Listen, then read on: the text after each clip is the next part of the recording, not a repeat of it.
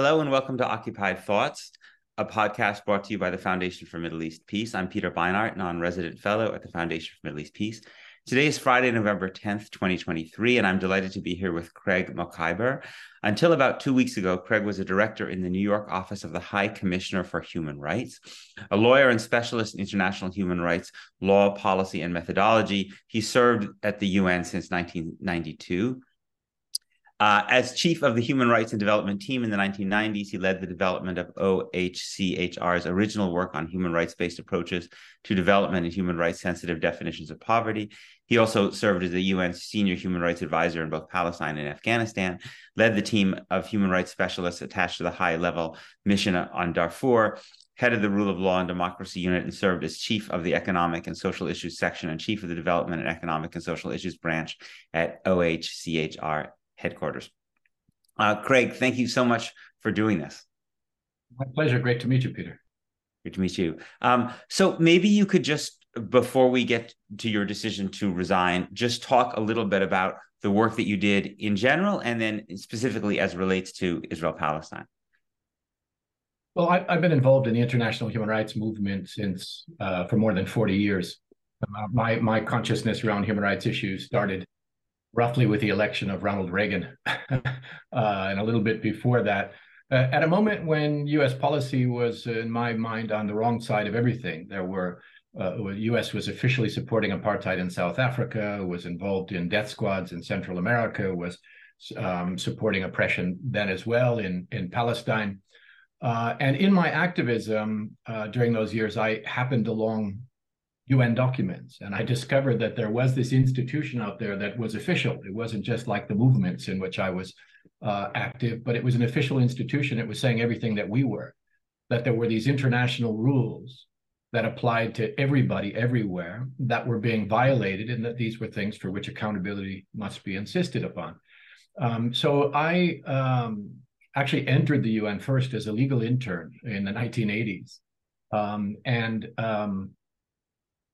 and discovered that there was useful work to be done there. And so after a brief stint as a lawyer, I returned to the UN in 92, as you said, and I worked there all those decades on dozens of countries all around the world, and believing in the UN Charter and the mission of the UN and the Universal Declaration of Human Rights and the human rights treaties, and in our opportunities to work in solidarity with human rights movements around the globe who were struggling for their rights in so many different places.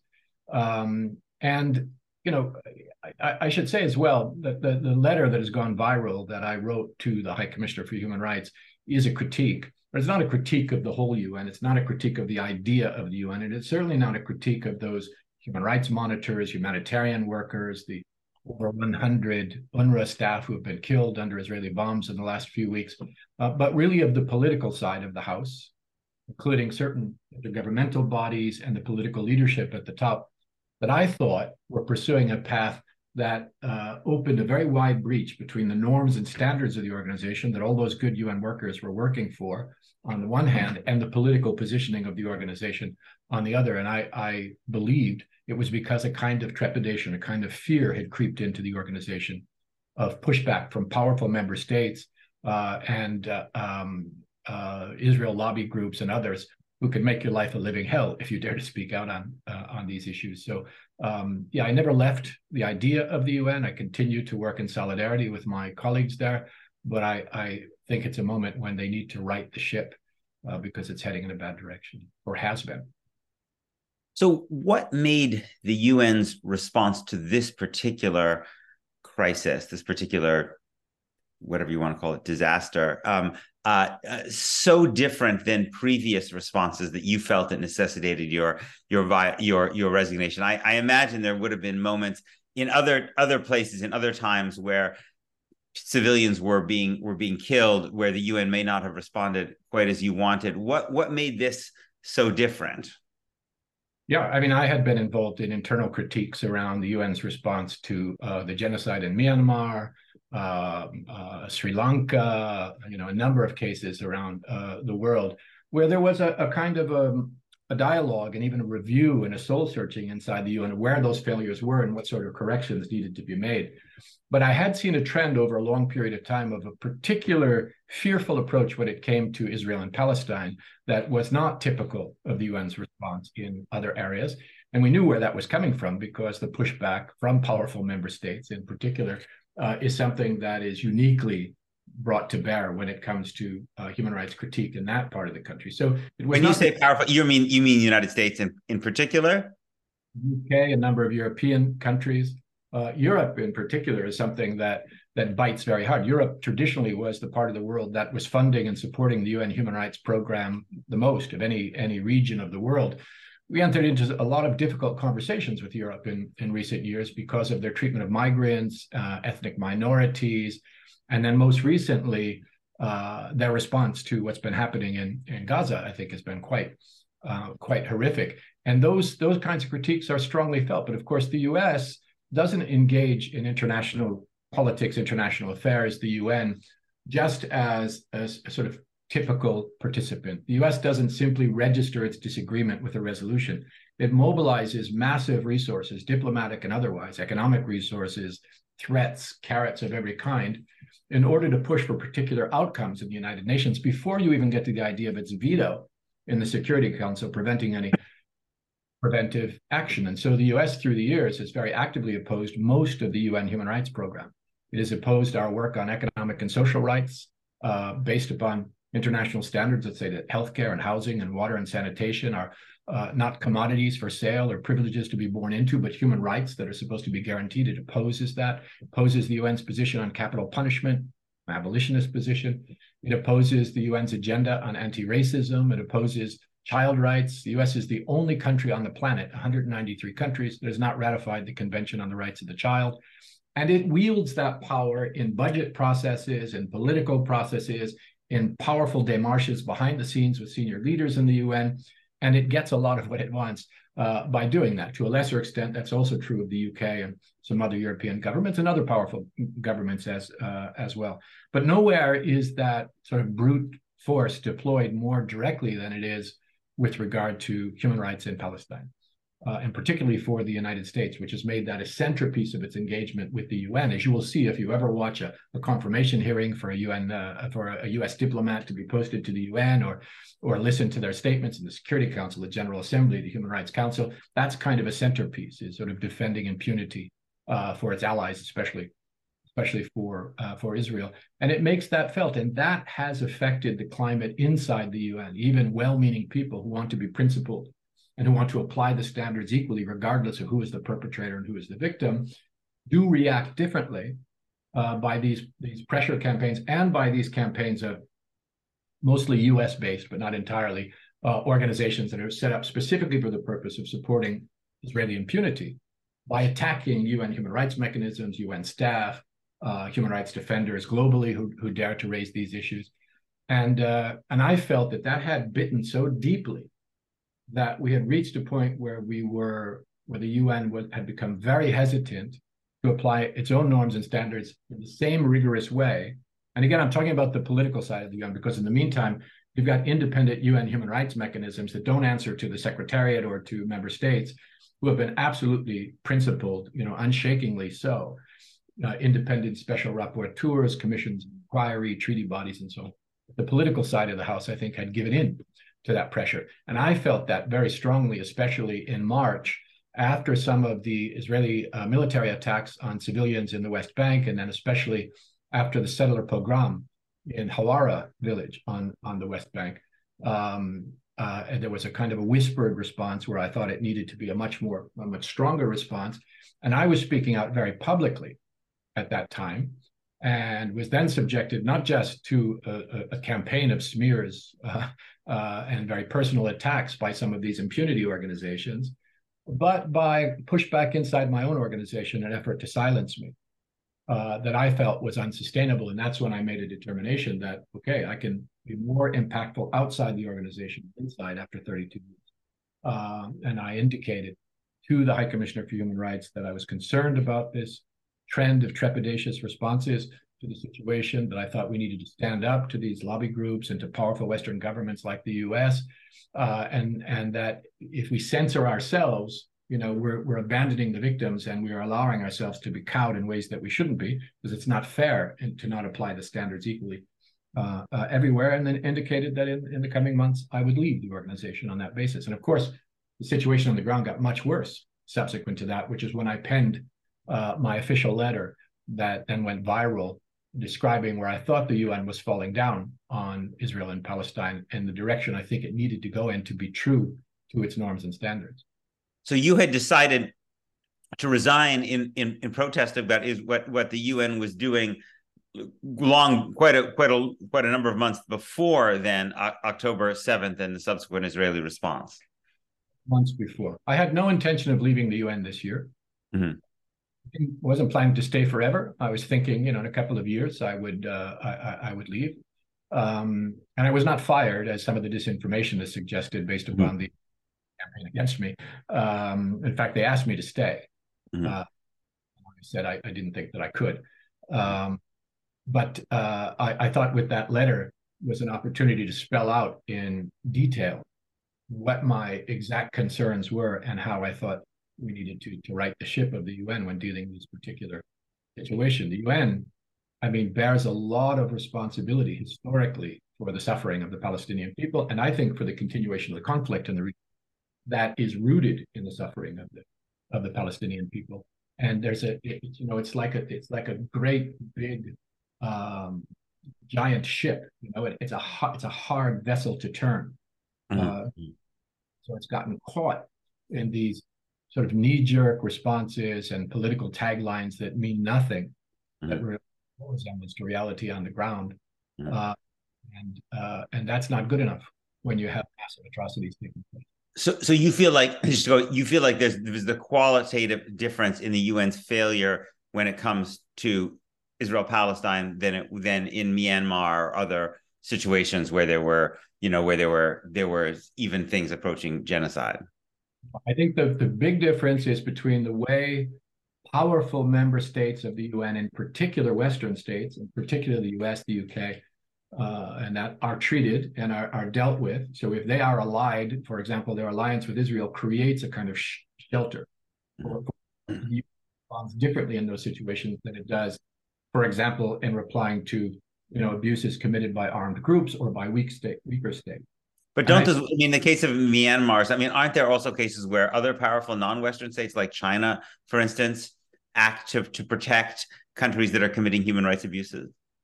Absolutely. And but China, while it is ascendant in the international architecture, and we've seen a much more assertive China in recent years than we have ever seen in all of my decades in the UN, it still doesn't have the capital, let's say, within the organization that a member state like the United States does, and it still doesn't get the reactions that it does. There is a sort of general instinct to be more deferential to powerful member states, including all of the P5, China, Great Britain, France, and the United States. But this is kind of the extreme. This is the case on the extreme. So and to be clear, the UN also dropped the ball on Myanmar. You mentioned it. I myself was involved in that. I was involved in testifying before the Security Council in a situation where you had a senior political person of the organization testifying about how lovely everything was. This was before the open genocide that occurred there, because there was an effort to say we've had elections, we're returning to normalcy, bring in the investment, we did a great job, everything is fine. And then it was my turn to speak, and I completely dismantled that and took a very strong position with regard to the treatment of minorities, Karens and others, but especially the Rohingya, and the vulnerabilities and the abuses and the law-based discrimination and the persecution that was taking place. And there was that tug of war going on inside the organization. And by the way, it wasn't just China that was bringing those pressures there.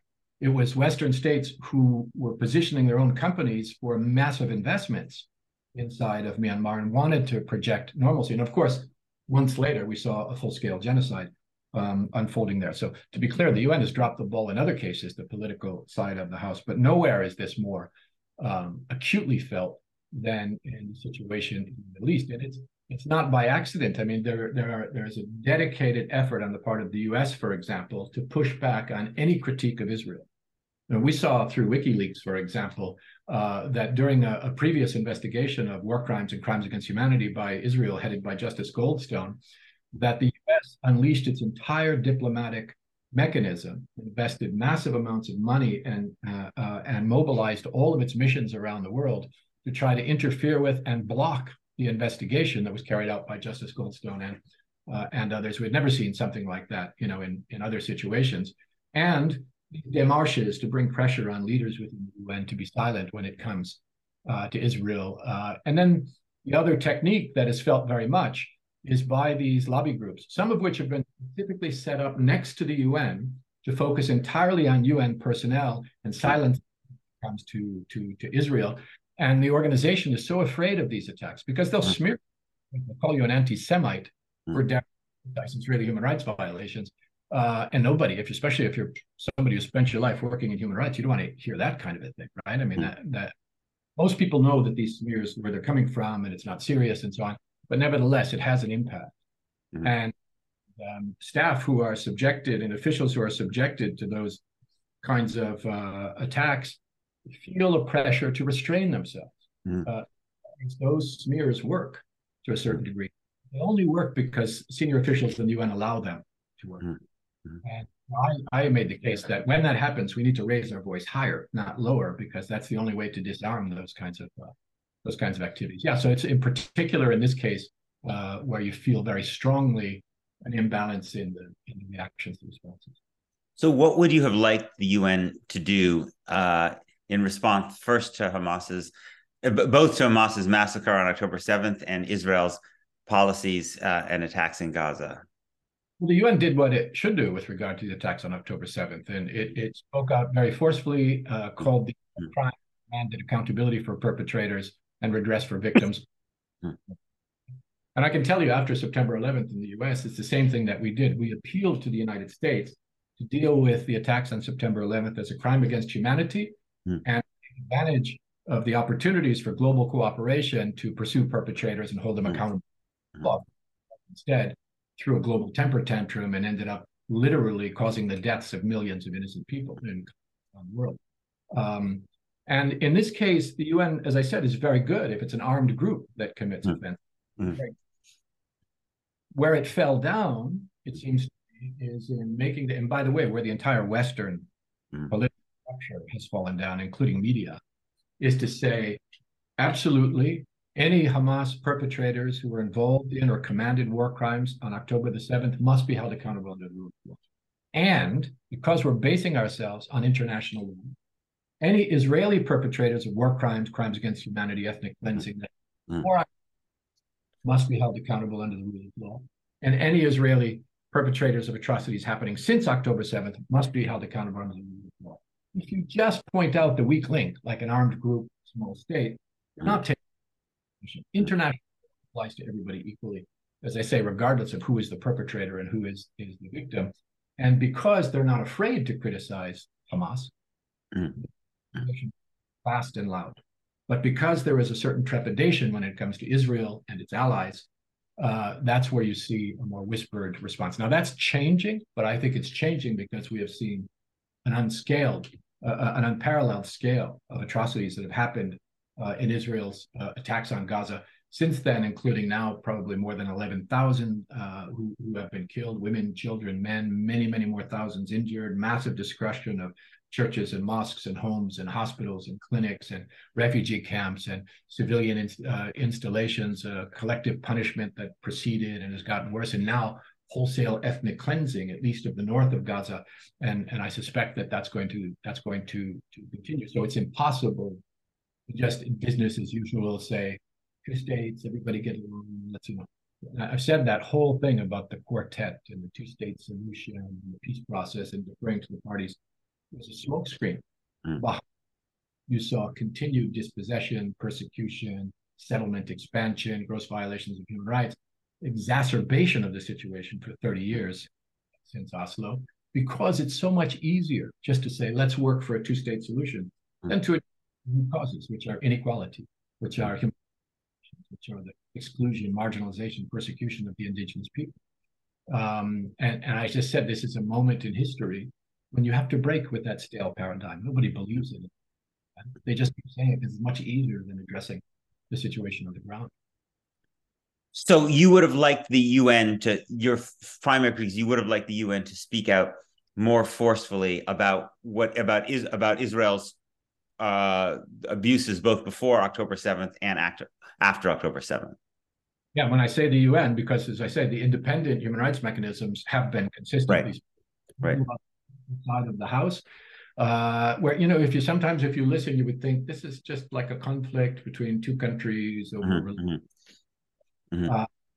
and you can't deal with it in that way. You know, the comparison I made, Peter, 1948 was the year, we're celebrating this year the 75th anniversary of the Universal Declaration of Human Rights, which is the core of the entire international human rights movement and of the office that I worked for. That year, 1948, was also the year of the Nakba, the first ethnic cleansing, genocidal purge of Palestinians from what is now Israel. And it was also the year that apartheid was established in South Africa. The international response to apartheid in South Africa, I'm not talking about individual states. The US supported apartheid almost until it fell, and Western countries as well. But the international institutions, the UN, maintained a consistent approach based on international human rights, international law, and the principle of equality right up until apartheid fell. They abandoned that approach with the adoption of Oslo. And they go to a kind of amorphous political formula that maybe someday in the future would do something else.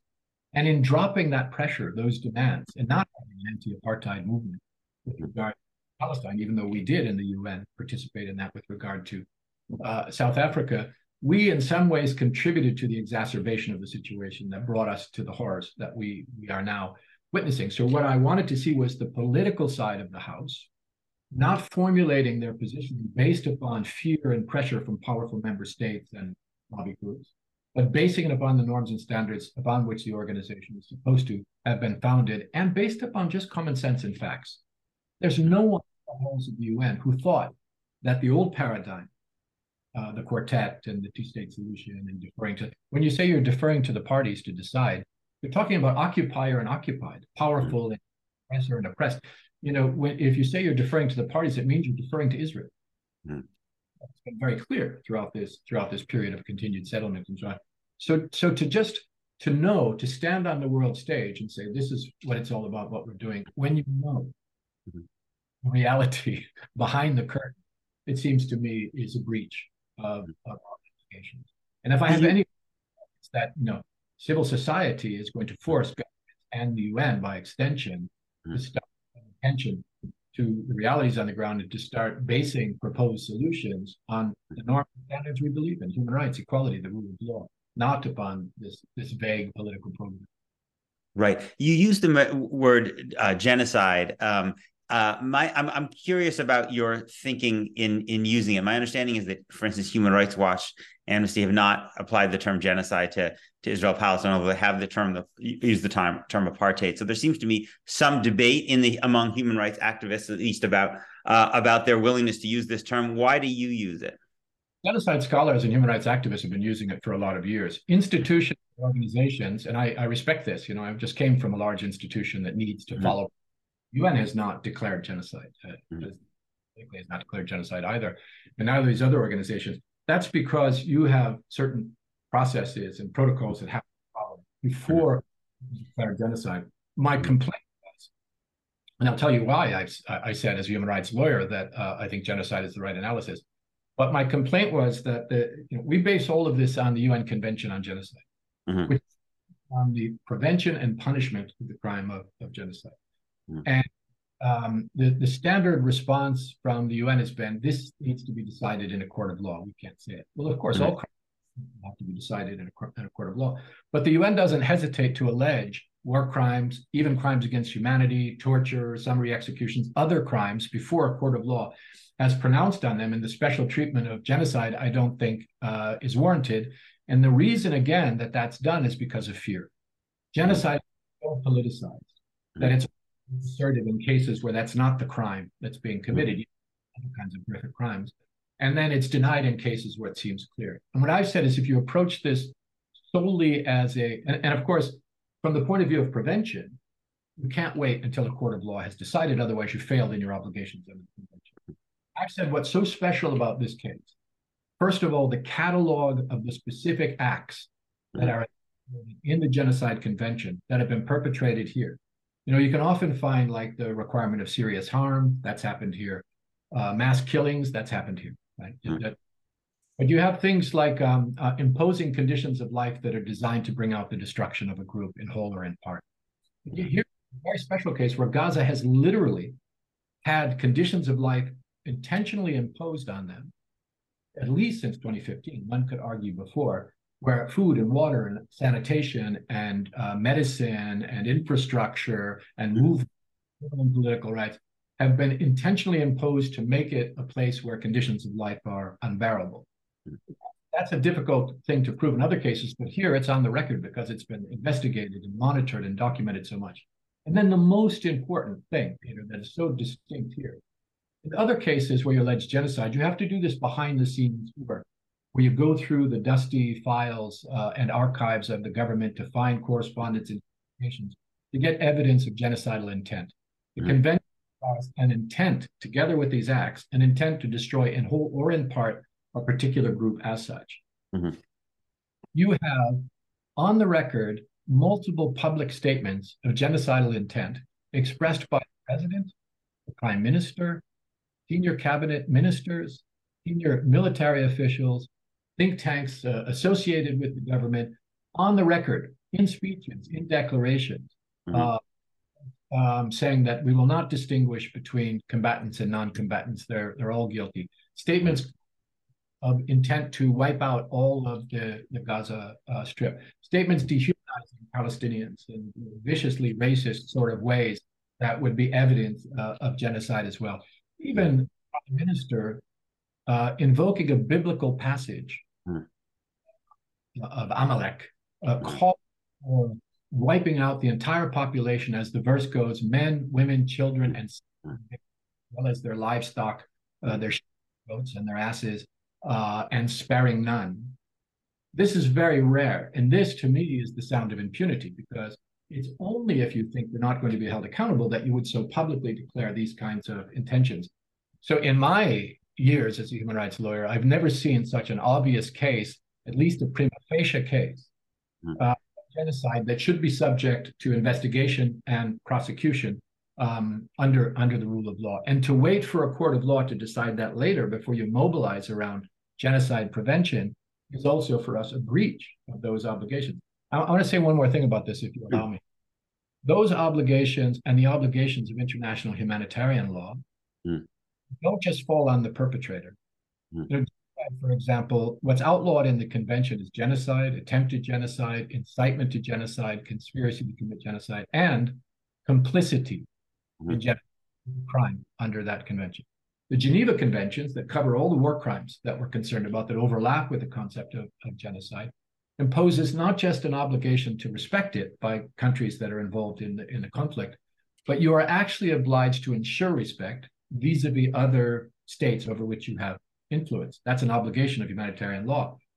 And what's happened, let's take the United States, but also the UK and some European countries. Not only are they in breach of their obligation to ensure respect because they're not doing everything they can to get Israel to back off from these attacks on civilians and so on, but the US is actually financing, arming, providing intelligence support, providing diplomatic cover, even providing a veto in the Security Council to stop protection, which raises to the level in international law of complicity, of actual complicity. And one of the points that I tried to make also in my letter is that the UN has for years engaged with the US as if it's a mediator. When the US, in fact, is a party to the conflict on the side of Israel, and has been for many, many years. And we have to engage them, but we have to engage them as a party to the conflict, not defer to them as some sort of mediating presence. They clearly are not that. They have a diplomatic role to play, but we have to engage them as they are. And in this case, we need to look for accountability of any states that are implicated in this, just as you look for accountability of any states that might be implicated in Hamas's war crimes. That's how international law works. there have been some, generally from a different part of the political spectrum, who have suggested that perhaps if the notion if genocide has to do not with killing all the members of a group necessarily, but with the intent to do that, with killing with the intent, that could also potentially apply to Hamas, given statements, for instance, its first charter, or statements that they would like to continue actions like October 7th even to 1,000 times. So I'm curious, do you think there is a case that Hamas could also be considered of at least intent to genocide? I mean, I think Hamas is an armed group. Mm-hmm.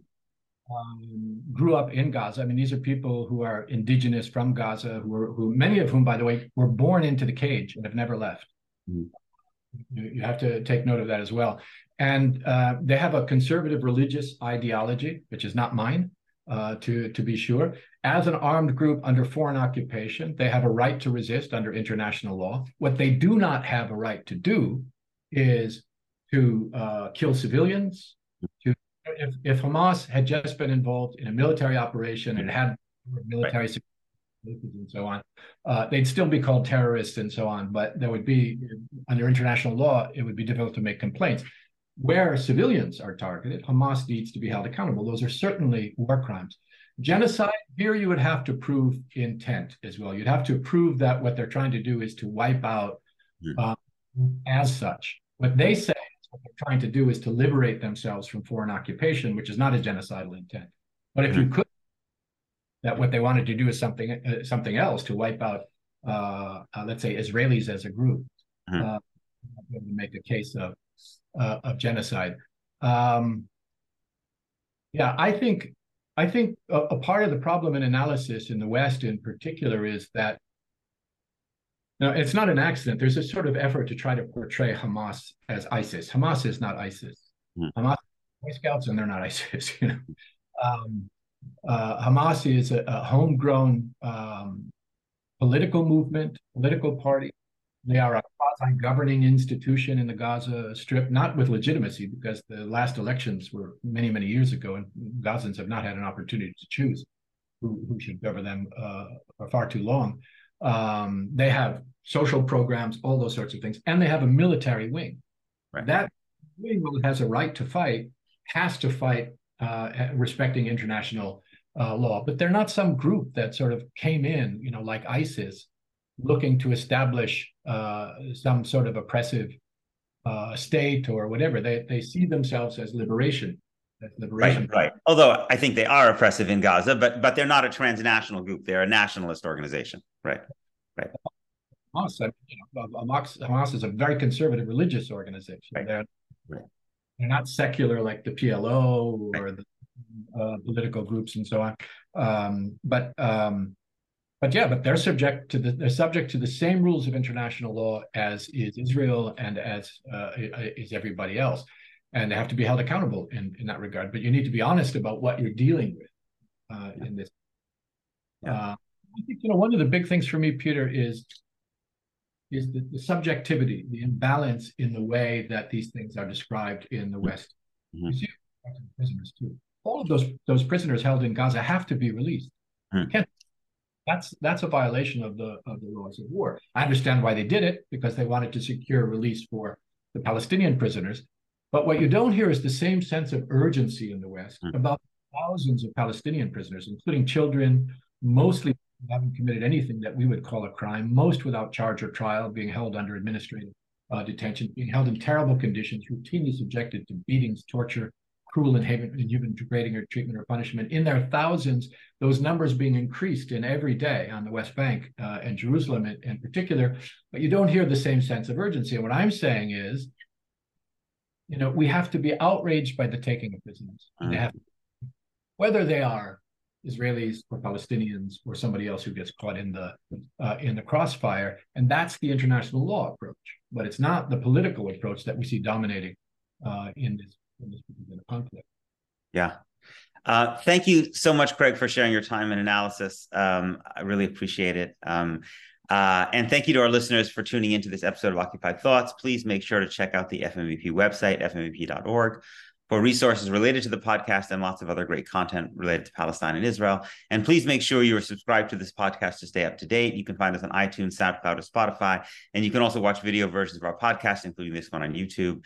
And with that, I'm Peter Beinart signing off until the next episode of FMEP's Occupied Thoughts. Thank you, Peter.